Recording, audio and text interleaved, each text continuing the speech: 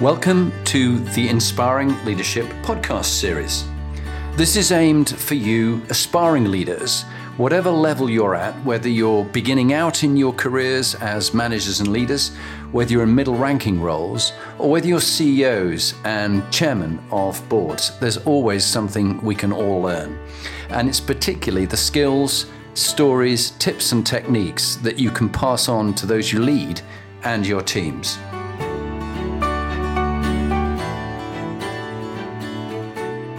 Hello, I'm Jonathan Bowman-Perks and welcome back to my favourite time of the week. And I'm very lucky to have Fiona Hathorn with me at the moment. And Fiona has had an incredible career thus far. She's packed in everything into her life. I'm going to get her to talk about this in a minute, but really from being an investment manager and all the experience that she has working in the city to now the incredible things that she's doing for women and men on boards. And we're going to talk about that. So Fiona, welcome. Lovely having you here. Love to see you. And in a nutshell, just tell us some of the things that you're doing at the moment, and particularly the major things that you are most excited about. Well, I'm the chief exec of an organisation called Women on Boards UK, which is an enabling network. I view that most people don't know about the boardroom. Mm-hmm. There's a boardroom for everyone, but most board positions aren't transparently advertised. So our network advertises board vacancies for free. Great. And I'm hugely proud that we've advertised 16,000 board vacancies since I launched this network in 2012. But we're not really a course as such. We do lots of things, but mostly we hold people's hands and explain to them how to sell themselves onto boards, because most people who join boards learn on the job. Yep. And actually it's understanding your value add and how and do you understand the role of a non-executive director. I think that's a very good point, because if it's chairman or NEDs or execs, they don't really have any training in this. So I think what you're doing is incredibly useful. Yeah, and it's difficult for everyone. It's difficult for women to get on boards. It's difficult for men to get on boards. And even, top partners at EY, PwC, chief exec of Tesco's and all, they imagine it's going to be easy. It's not. It's actually very, very competitive, and it's a serious job. Exactly right. And so next I'm interested in talking about these inspiring leaders, these men and women you've met over the years. If there was one or two people that you'd choose who've inspired you, who would it be, and what were their qualities that inspired you? Well, I'd have to mention Philippa Gould, who was my first boss. My first job was being a trainee fund manager looking at Japanese equities, and Philippa Gould was my first boss. So she was enormously helpful. You and I were discussing earlier that we're both dyslexic. Yeah. And she identified that my writing wasn't very good, and she was asking me to write investment reports. And she really spent ages, a bit like going to see the headmistress on red pen. Red ink correction. But she showed me to say, what do you actually want to say? Okay, well, write that down then. Yeah. And so she was very supportive when I was very embarrassed about my dyslexia, although I didn't know I was dyslexic at the time. Yeah. So Philip, I'd have to mention. Well. I would also mention John Ainsworth. Okay. John Ainsworth was the CIO and then chief executive of Hill Samuel Asset Management. Mm-hmm. And he was fantastic when I had children. Brilliant. Because when I had kids, he promoted me when I was 8 months pregnant. Gosh. That's, to me, inspired. Yeah. It got me back very, very quickly. He gave me my dream job. If I'm honest, then I thought he was bonkers. Yeah. Absolutely fantastic. He supported me, whether it was giving me a car park space. He also gave me full pay. Wow. During my maternity leave. He did absolutely everything to facilitate me coming back. And if there were two qualities that stood out for you with those two people, a man and a woman, what inspiring leadership qualities did you admire about them? Well, with Philippa, it would be very much her intellect. I mean, she was sharp. She was really, really sharp. And in terms of being a very, very good fund manager, she was strategic. What she saw in me was my ability to engage with clients. I don't think I was a particularly good fund manager. I was good with people. So she worked out what our different skill sets were and how we would put themselves together. Good. With John Ainsworth, he was a comprehensive Yorkshireman who was working in the City of London, and he absolutely hated the club culture. So when he became Chief Investment Officer, he decided that he would look after any minority, and it didn't matter whether you're a woman, a man or anything, he would work out how to get the best out of you. Fantastic. And that's what made a difference to me. Yeah, no, that's really great. And then we all need to learn from our mistakes, and I'm sure, like me, you've made a few mistakes over the years. If you were to pick out a mistake you've made as a leader, leading others, which one would you choose? What story would you tell? And how's that shaped you as a better leader today? Well, I think we've all made mistakes. The one I'm most embarrassed about is not being a good role model. Mm-hmm. I think role models are important. I was a role model in the city. I was the head of a desk. There were hardly any women, and I could have helped other women. Yeah. But maybe we'll go on to it later in terms of my family background and what made me different. I didn't see that other women needed support and advice, particularly when having children, because I didn't find it difficult. Well, I looked like Superwoman. I wasn't Superwoman. If you pushed me too far, I would have burst into tears. But I was really good at hiding it. And now I realise sharing those stories and providing a support structure, and I had the capacity to do that, and I didn't, and that I regret. You're so right, Fiona. And Lee, in her book Inspiring Women Leaders, when she interviewed various women, a number of them said that they wished other women had helped them up, and they seemed so contained and they seemed to have it all. But actually, when they got to know them, they realised they were very human, and it's just they didn't quite share it. Well, there's something called the Queen Bee syndrome, and I actually don't ever have a go at any man or any woman who is not. They don't understand. They don't get it. I didn't get it. And I always say, if we're not having a go at Dave and Fred and Bob, why are we having a go at Jenny? She doesn't get it. And I didn't get it. And I could have been one of your fabulous female blockers. If John Ainsworth had said, we need to do something for minorities, even though he'd been helping me, I wasn't even aware he was doing it. And I'd have probably said, oh, don't be ridiculous. If you're good enough, you'll get there. Well, I don't believe that now. Very wise. And what would you end with your top tip for inspiring leadership tip that you've found has helped you and helped other people who you've worked with that you'd like to pass on to others to listen to? Well, for me, my top tip would be to join a board. You are never too young. Many people, particularly in the City of London, in these very large organisations, are not close enough to the C-suite at that leadership level. They may be earning a lot of money. So my top tip is to get on a board, a community board, and really learn what it's like to be floating at the top of an organisation. You don't know what you know until you get out of some of these big organisations. It's very empowering, very rewarding, and really good for society as well. Yeah. Fiona, thank you. You're welcome. Really great having you on the Inspiring Leadership series. Thank you for your time. And we're going to chat more later on, but thank you. You're welcome.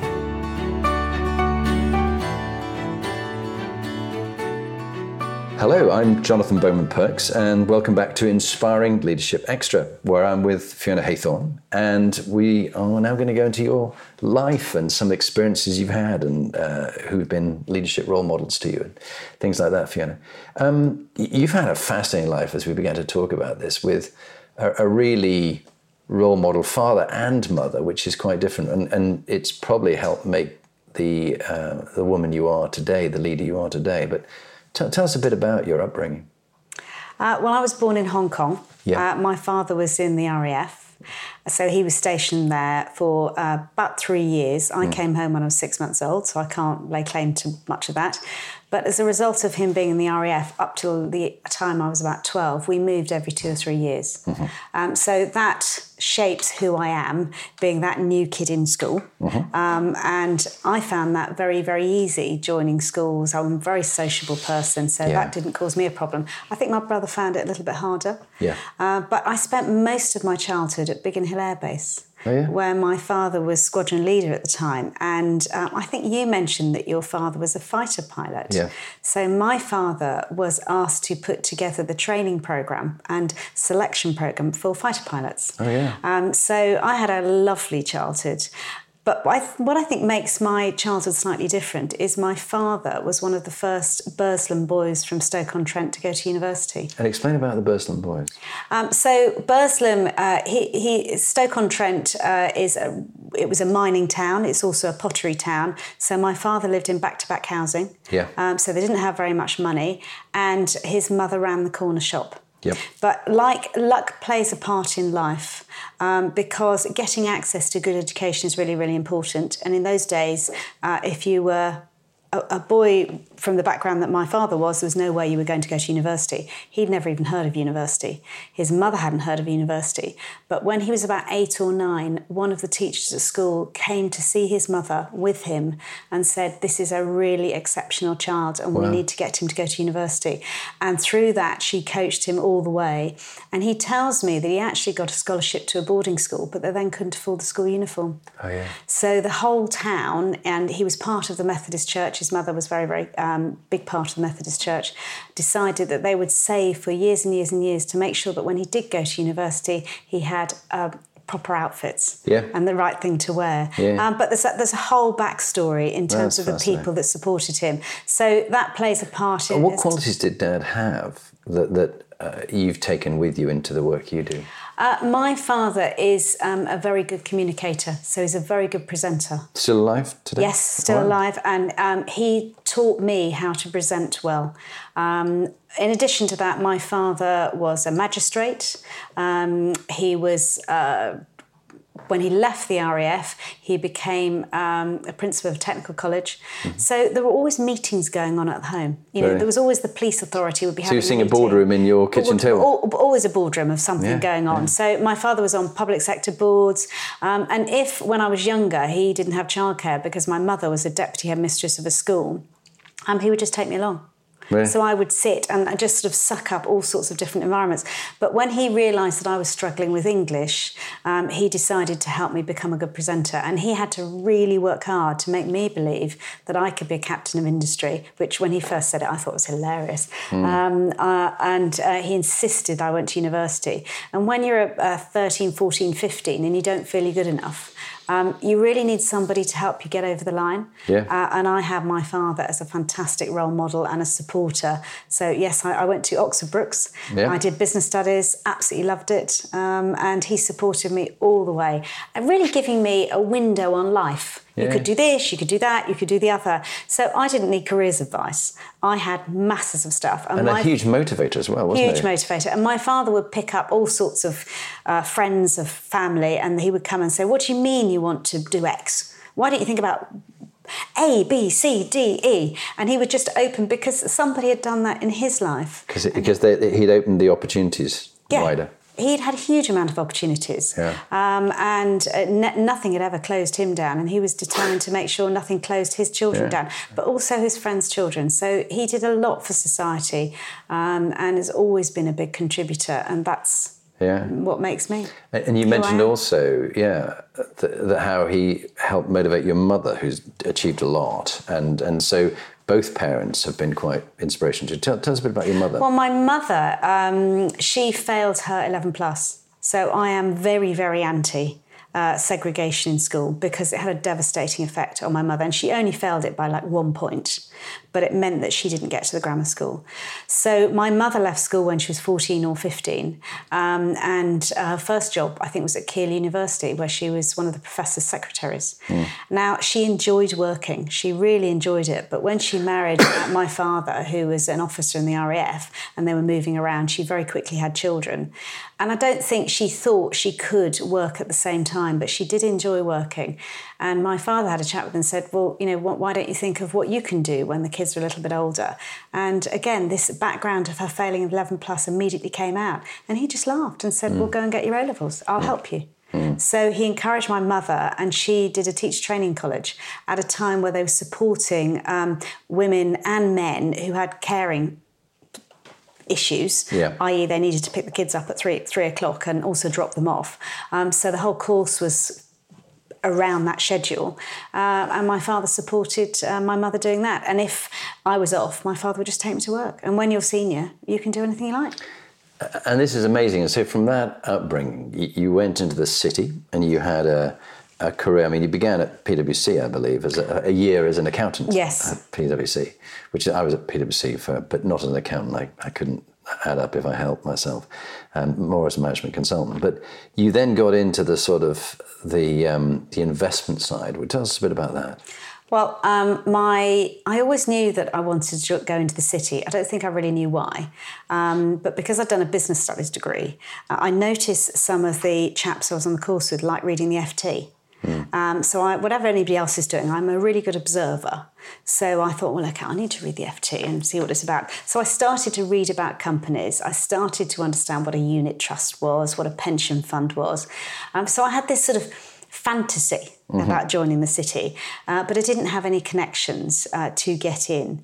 And it was just around the time of what we describe as Big Bang, when we went from the jobber and the broker, sort of networking, relationships, chatting, the stock exchange almost being like the old coffee shop, to electronic trading. So it was a good time when change was happening. So the American investment banks were coming in, things were becoming more transparent. So I just happened to be at a party, and I was working for PwC at the time, and I met a headhunter who told me Hill Samuel Asset Management were looking for graduate trainees. So I'm one of those individuals who, if I hear something, I then follow it through. So the next morning, I think I probably wrote it down, put it in my pocket, called this headhunter up, who laughed. He couldn't even remember talking to me. And he said, but what I told him he'd said when he was drunk the night before was actually true. And he put me in touch with Hill Samuel. But for me, joining the city as a trainee fund manager, it wasn't that blokey on the asset management side, but certainly on the dealing desk side, or all the corporate events were very blokey, Formula One, golf, rugby and all sorts of things.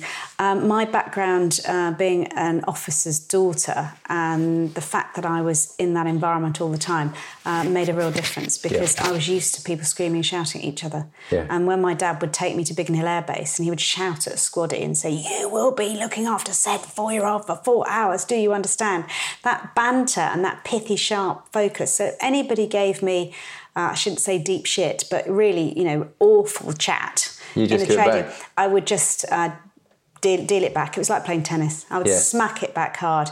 So it didn't affect me, and it certainly affected other individuals. I don't think I was aware of it at the time. Well, that was something earlier you talked about, and I think it's a very interesting one. Now you're dealing with so many issues around women on boards and giving everybody a good chance, is that, you were almost hardened and resilient to this tough environment. Yes.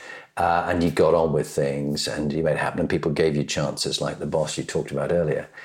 But talk to me a bit more about the fact that others were struggling and they needed help, but you perhaps didn't realise at the time. It was an oversight from you, just weren't aware, perhaps more aware of others and just how much they were struggling. If my chief executive, who was a great inspiration to me, John Ainsworth, had come to me and said, we need some initiatives because we're a very pale male and stale environment. Most of us have all been to public school. I didn't go to public school, actually. I was a comprehensive school guy. But if he'd said that to me, I would have just laughed. I'd have just said, if you're good enough, you'll get there. I changed my mind when I became an angel investor. I was working with a group of individuals without spending our own capital, and it's a bit like Dragon's Den. The entrepreneurs come and pitch for capital. So I thought life was fair and life was equal. I didn't understand the privilege I'd had by being married to Graham and Jackie Baskerville, my marriage, them being my parents. And what I saw was male entrepreneurs pitching for capital, and we would spend hours talking about their business ideas. When a woman came to pitch, we didn't discuss any of them. And I mean any of them. Now, I didn't mind not discussing, 2 or 3 of the women because their pitches were useless. But so many of the guys' pitches have been useless at the same time. And it was one particular woman, I'll just call her Sophie, who was extraordinary. She'd launched a business before, she's exited it, she was investable, she had a great product. And it's when we didn't discuss Sophie. And I said to the chair, and these were men that I worked with for years, who'd always included me. Yeah. And I said to David, was chairing at the time, and I said, David, what am I missing? And he just laughed at me. And he said, "Oh, Fiona, darling, you don't get it, do you?" And I said, "No, I don't, David. Engage me, explain this new world to me of angel investment." And he said, "She might have a baby, she's not having our cash, end of." And it was a light bulb moment to me, total light bulb, because it never occurred to me that anybody having a baby was a problem. And I said to this group of men, I said, "But I've had 2 babies. In fact, you promoted me when I was 8 months pregnant. Believe me, millions of people have babies. It's not difficult. It's not, it depends on the circumstance of the birth, but let's not go there. But she's, in all the challenges she's going to have as a business, it's not going to be an issue. And he just said, well, you having a baby, that was never going to be an issue. And then I realised that I was different. And I realised Did this see as one of the blokes, really? Yeah, I realised that there was something called unconscious bias or conscious bias, and in this case, it was conscious bias. And I wasn't ready for those discussions until I'd had that light bulb moment. And it just so happened that the government was looking at the lack of women on boards at the time. Yeah. So it was 2011. So that's coincidence. And I ended up being invited to various women on boards events. And that's when I realised we needed an organisation like Women on Boards UK to come in and help people, because what you had was the great and the good sitting on panels only talking about FTSE boards. And actually what they were doing was unintentionally putting everyone off. They were telling us all it's very important to have diversity of thought in the boardroom, challenge, innovation, all these things. But by the way, none of you are good enough, because unless you've been a chief exec of a FTSE 100 company, then it's not going to happen. So I thought, well, what's the point in all of these events? And I realised, because I've been a fund manager, there's all sorts of boards. There's charity boards, there's public sector boards, and the earlier that you can get in the board experience, the better. But that's partly my background, is because I've always been included. I really notice now when people aren't included. Yeah. And my father and my mother have spent all their lives including and supporting people. And for some reason, my lens, it helped me get to where I got to in the city, but I hadn't noticed my privilege. Yeah. And I noticed my privilege when I became an angel investor. That's really interesting. And also this shift from being quite focused and goal-orientated, what we call teleological, to actually reading other people, developing the emotional and social intelligence. Because you people, it's always been people. You've always been very gregarious from what you've said. But how did you start to read and notice the excluded rather than the included, and the ones who felt left out, and you saw that people were feeling down or they were holding themselves back? What did you do to develop that ability to read others? I think I've always been very kind and open to people. But I think what I didn't do as a leader was show vulnerability. I had learnt to be what I would describe as chameleon in nature. I would work out the environment, understand who the influences were in the room, work out what my skill set was and how I was going to contribute to something. So I always had a little micro strategies all of the time. Yeah. And I realised that because of the male-dominated environment that I'd been brought up in, whether it was the RAF or in the city, that people didn't show their vulnerability. Yeah. They went to win all of the time. Yeah. And I think whilst I was very aware of other people, I hadn't shown my vulnerability to other people. So my vulnerability was, yes, I didn't find it easy bringing up children. I didn't find the juggle easy, but I didn't tell anybody and I didn't talk to anybody about it. So I would have appeared like Superwoman. Yeah. And if I'd shared some of those stories, and I think what's happening with regard to the conversations about what is our culture, and we can talk about the financial crisis and why the Financial Conduct Authority is saying, I want you to define your culture. Because if you can't define it, you can't explain it. If you can't explain it, you don't understand it. And if you think about ESG, environmental, social and governance, and the reporting that one needs to do to the younger generation coming in or to shareholders, because you've got a whole voting system now in terms of, are you ESG ranked? Whether you're BP or you're Lego using plastic, there's lots of different companies out there. And I think for me, there's just so much to understanding how to create a diverse culture, an open culture, which enables performance. Because for me, even though I run Women on Boards, I'm not always a fan of women's networks. What's the downside of women's networks? When I say women's networks, minority networks. Yeah. Lots of companies are setting up minority networks, and the research is very, very clear. A minority has to have somewhere to go to get support, because they might be in one department and there might be support in another department. So that is a conduit to support somebody. The next thing is once you set up a network, understand what its mission, its outcome and its budget should be. If you were doing anything else in business, you would define what you wanted to achieve out of this network. And what you tend to find, there are some very good women's networks and minority networks within companies and externally, but most of them are run alongside people's day jobs. And if you don't carefully monitor what your mission is and how you're going to measure the outcome, then they can go happy clappy and do all sorts of different things. So you have people who are not experts driving something, you get hidden agendas, and that concerns me. But if you the argument that minorities need networks, because we know those people who get on tend to have strong networks. And certain minorities, if you take women in particular, they sometimes can be time short. That's a big subject about child rearing and all that sort of stuff. So by creating quality industry networks, you can allow yourself to create a network in a more efficient way than maybe the majority have created their network. So there's a whole load of advantages, but actually the research coming out of Harvard at the moment on minority networks says the most important thing that you can achieve from a network internally or an industry network is that your minorities can get tips on how to avoid landmines. And actually what that network is achieving to, say, a male banking network, they're actually achieving two different things. So I think it's really important to understand, why have we set it up? What are we expecting to achieve? Very good. And you were just earlier talking about some of, recognition of some of your own vulnerabilities, and particularly I'm interested in this whole point of humility. And I think somebody said humility is not thinking less of yourself, it's thinking of yourself less. So in other words, you're thinking of other people, you're more present with people, you're interested in others.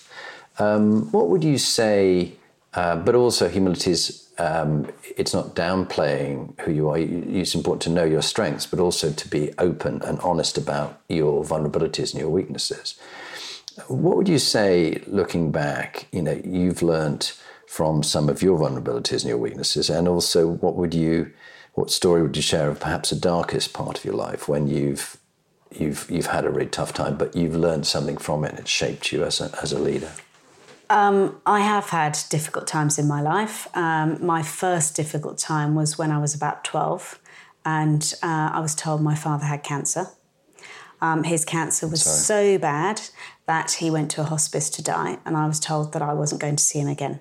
Wow. Now, it affected my brother far more than it affected me, but I learned a lot through that, and I'm pleased to say my father is still alive. Wow. And there is a huge backstory in terms of what medical breakthrough they had and why he survived, and we only know that today. We didn't know that at the time. But that had an enormous effect on me, and it had an effect on me because it had an effect on my mother. Yeah. She was very, very happy that she worked because she was so scared of what would happen when my father died, and we were preparing for him to die and to not have the income and not have the house. That made me realise I always wanted that independence. And my mother, even when she had the choice not to work, carried on working because of the shock to her system of being vulnerable. So I learnt from that. Because you're going to carry on working, as long as you can. I love working. And I think, particularly when you're juggling children, and even when I had children, there were phases. For me, the baby time was the easiest. The hardest time for me was the 10, 11, 12, 13 time when they're transitioning to senior school. What age are your children now? My eldest is nearly 24 and my youngest is nearly 22. So age. One's at university and one's just started his full-time job. So he's finally off the payroll, which is great. Thank you, but I have taken time out. There have been struggles that, one of my child might have been having, or my husband's business we're having. And you just have to look into your family situation and say, what are we going to do that's right for us and also the family finances? And then I dipped out of a career. But I know the first time I did it, I dipped out for too long. And actually it really affected my sense of self. Yes. Because I felt I was just serving and supporting other people, but not being enriched enough. So I've always got involved in local community projects. That's why I got involved in angel investment. And for me, I've actively managed my options. Yeah, I mean, you've got involvement in so many things. I have great admiration, and I encourage people to look at your LinkedIn profile to see some of those things. And what about taking from that darker time to lighter times? When, if you look at the different things you've done, if there are a couple of things you're proudest of being involved in, what would they be? I'm most proud probably of setting Women on Boards up, because we are technically a limited company, but actually we're a social enterprise. None of the founders, Rowena Ironside or Rachel Tranter or myself, are doing this to make money. But we have to make sure we cover our costs. We've got 7 full-time staff, part-time staff, we've got guest presenters. It's an engine, it's a machine. And if you really want to make it as affordable and transparent to all, it's not about making money. So I'm very, very proud of that. There are choices that one has to make. So I've often dropped my social life in terms of my own girlfriends and structures. But the other thing I'm proud of is that I helped start a shooting syndicate. All right. And I'm not so involved now. Another lady really took it forward. It was more her idea than my idea, but I introduced her to clay pigeon shooting. And I'm hugely proud of that, because why did I learn to play golf? And again, we mentioned my father. My father did play golf, so I had an understanding of it. But when I was working in the city, I realised that all this corporate entertainment was going on, and I was missing out. So I went go-karting, I went to golf, I went to Formula One. I did all of those things, but there's a cost to my sort of girlfriends, a different structure. All my friends were through corporates and work. And I think when you're thinking about networking, I like the sort of... some of the INSEAD research on this, there's 3 types of network. There's your operational network, the network you need to do your job. Most of us are relatively good at that. There's the strategic network, which is work-related, the conferences. And a lot of women and minorities drop that, particularly when children coming on. I didn't. And then there's the personal network, which is maybe the school gate, it could be and it's blurring the work-life boundaries. I've been very focused on operation and strategic, and I've dropped my personal network. I'm good at blurring the work-life boundaries and bringing personal into my business. But if I have one regret, is I wish I'd spent more time on that. And I need to make time for it. I'm very good at running courses on strategic thinking and change management, but the one course that I don't run it, but I've set it up, is about leading purposefully. What is the company's purpose? What's your purpose? And how are you as a leader? And that actual workshop, when I was observing it, made me cry. Because it made me realise that I've got some of my priorities wrong. And if you are going to achieve anything, writing down what you want to achieve, when you're going to do it, breaking it down into sections. I'm really good at doing that in a work situation, but the whole 1/3 of this workshop was about your personal life. And I realised that I dropped that. So I can be a bit too ruthless on myself, and actually that has an impact on my family and other people. It's all very good helping other people and running around, but you have to keep the whole thing in balance. So before we go into your final top tips, and you got a few good ones, I think. In this personal life, how do you look after your mental and physical health and well-being? Because you are very stretched. If I don't know how you physically do it all in managing your time, but you're working with other people who sometimes don't look after their health and well-being. And, we know various people whose mental health or physical health has been seriously affected. How do you look after yours, just you personally? I understand mental health. I've been exposed to people with mental health issues in my extended family, so I really do get that. And I think my priority is often to make sure that I don't put the way I work and the expectations that I have of myself onto other people. Because I'm lucky in the sense that I have never suffered from a mental health issue. I am a very happy-go-lucky person, and therefore I can be a bit of a workaholic. And it's really, really important that I don't as a role model, I'm the wrong type of role model. Yeah. If you see what I mean. My wife is also a workaholic. And it's really making sure that I don't have those expectations. And that is giving people time. Yeah. And saying, I'm not expecting you to do this. So I'm learning, for example, to delay the emails that I send just because it's convenient for me to do it on a Sunday morning or a Saturday afternoon.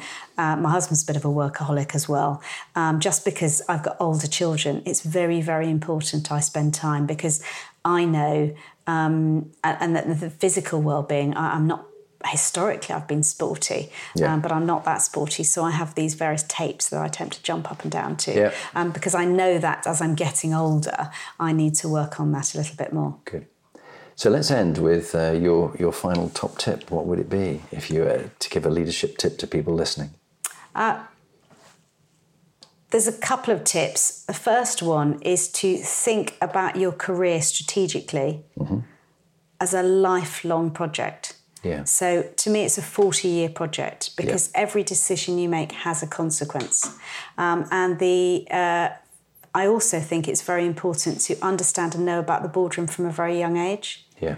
So I'm very pleased that a school has just become a corporate member of Women on Boards, and we're going to be doing workshops on the role of the board to the lower six, because there are boards out there. There will be university club boards. There'll be student union boards. There'll be a mental well-being board. There's so many boards out there, but often when we talk about boards, we only think of the FTSE. So to me, my top tip is you're never too young to be in the boardroom. Consider boards, look out of the window. What's the governance structure of that thing? It could be your housing association. And my top tip would be to get on some of those boards, because even if you take a career break, which I have done on 2 occasions, I've always been involved in a board, in angel investment or in something, and that's creating options. And every decision I've made has been conscious in terms of the financial impact that it's going to have on me and my long-term survivability. So that would be my top tip, is understand the role of the board and get involved. Great. Fiona, that's been absolutely fascinating. We could have talked for many hours longer. I really appreciate your candour and also sharing your experience, and please keep doing the amazing work you're doing. But thank you for your time. Thank you very much.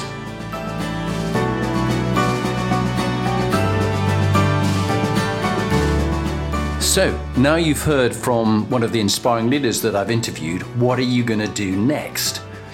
If you want to get some more free material, go to my website, jonathanperks.com, or follow me on LinkedIn, Jonathan Bowman Perks. And there you can get access to my books, Inspiring Leadership and Top Tips for Inspiring Leaders. But if you want to actually do something about being a leader and constantly improving your game, raising your performance, get in touch with me about coaching you or one of your team that you want to raise the game for them. It's got to be people who want to be good to great, not people who you're trying to fire. And if you're looking for a motivational speaker, get in touch. Or if you want me to work with your team coach, I would be delighted to help you.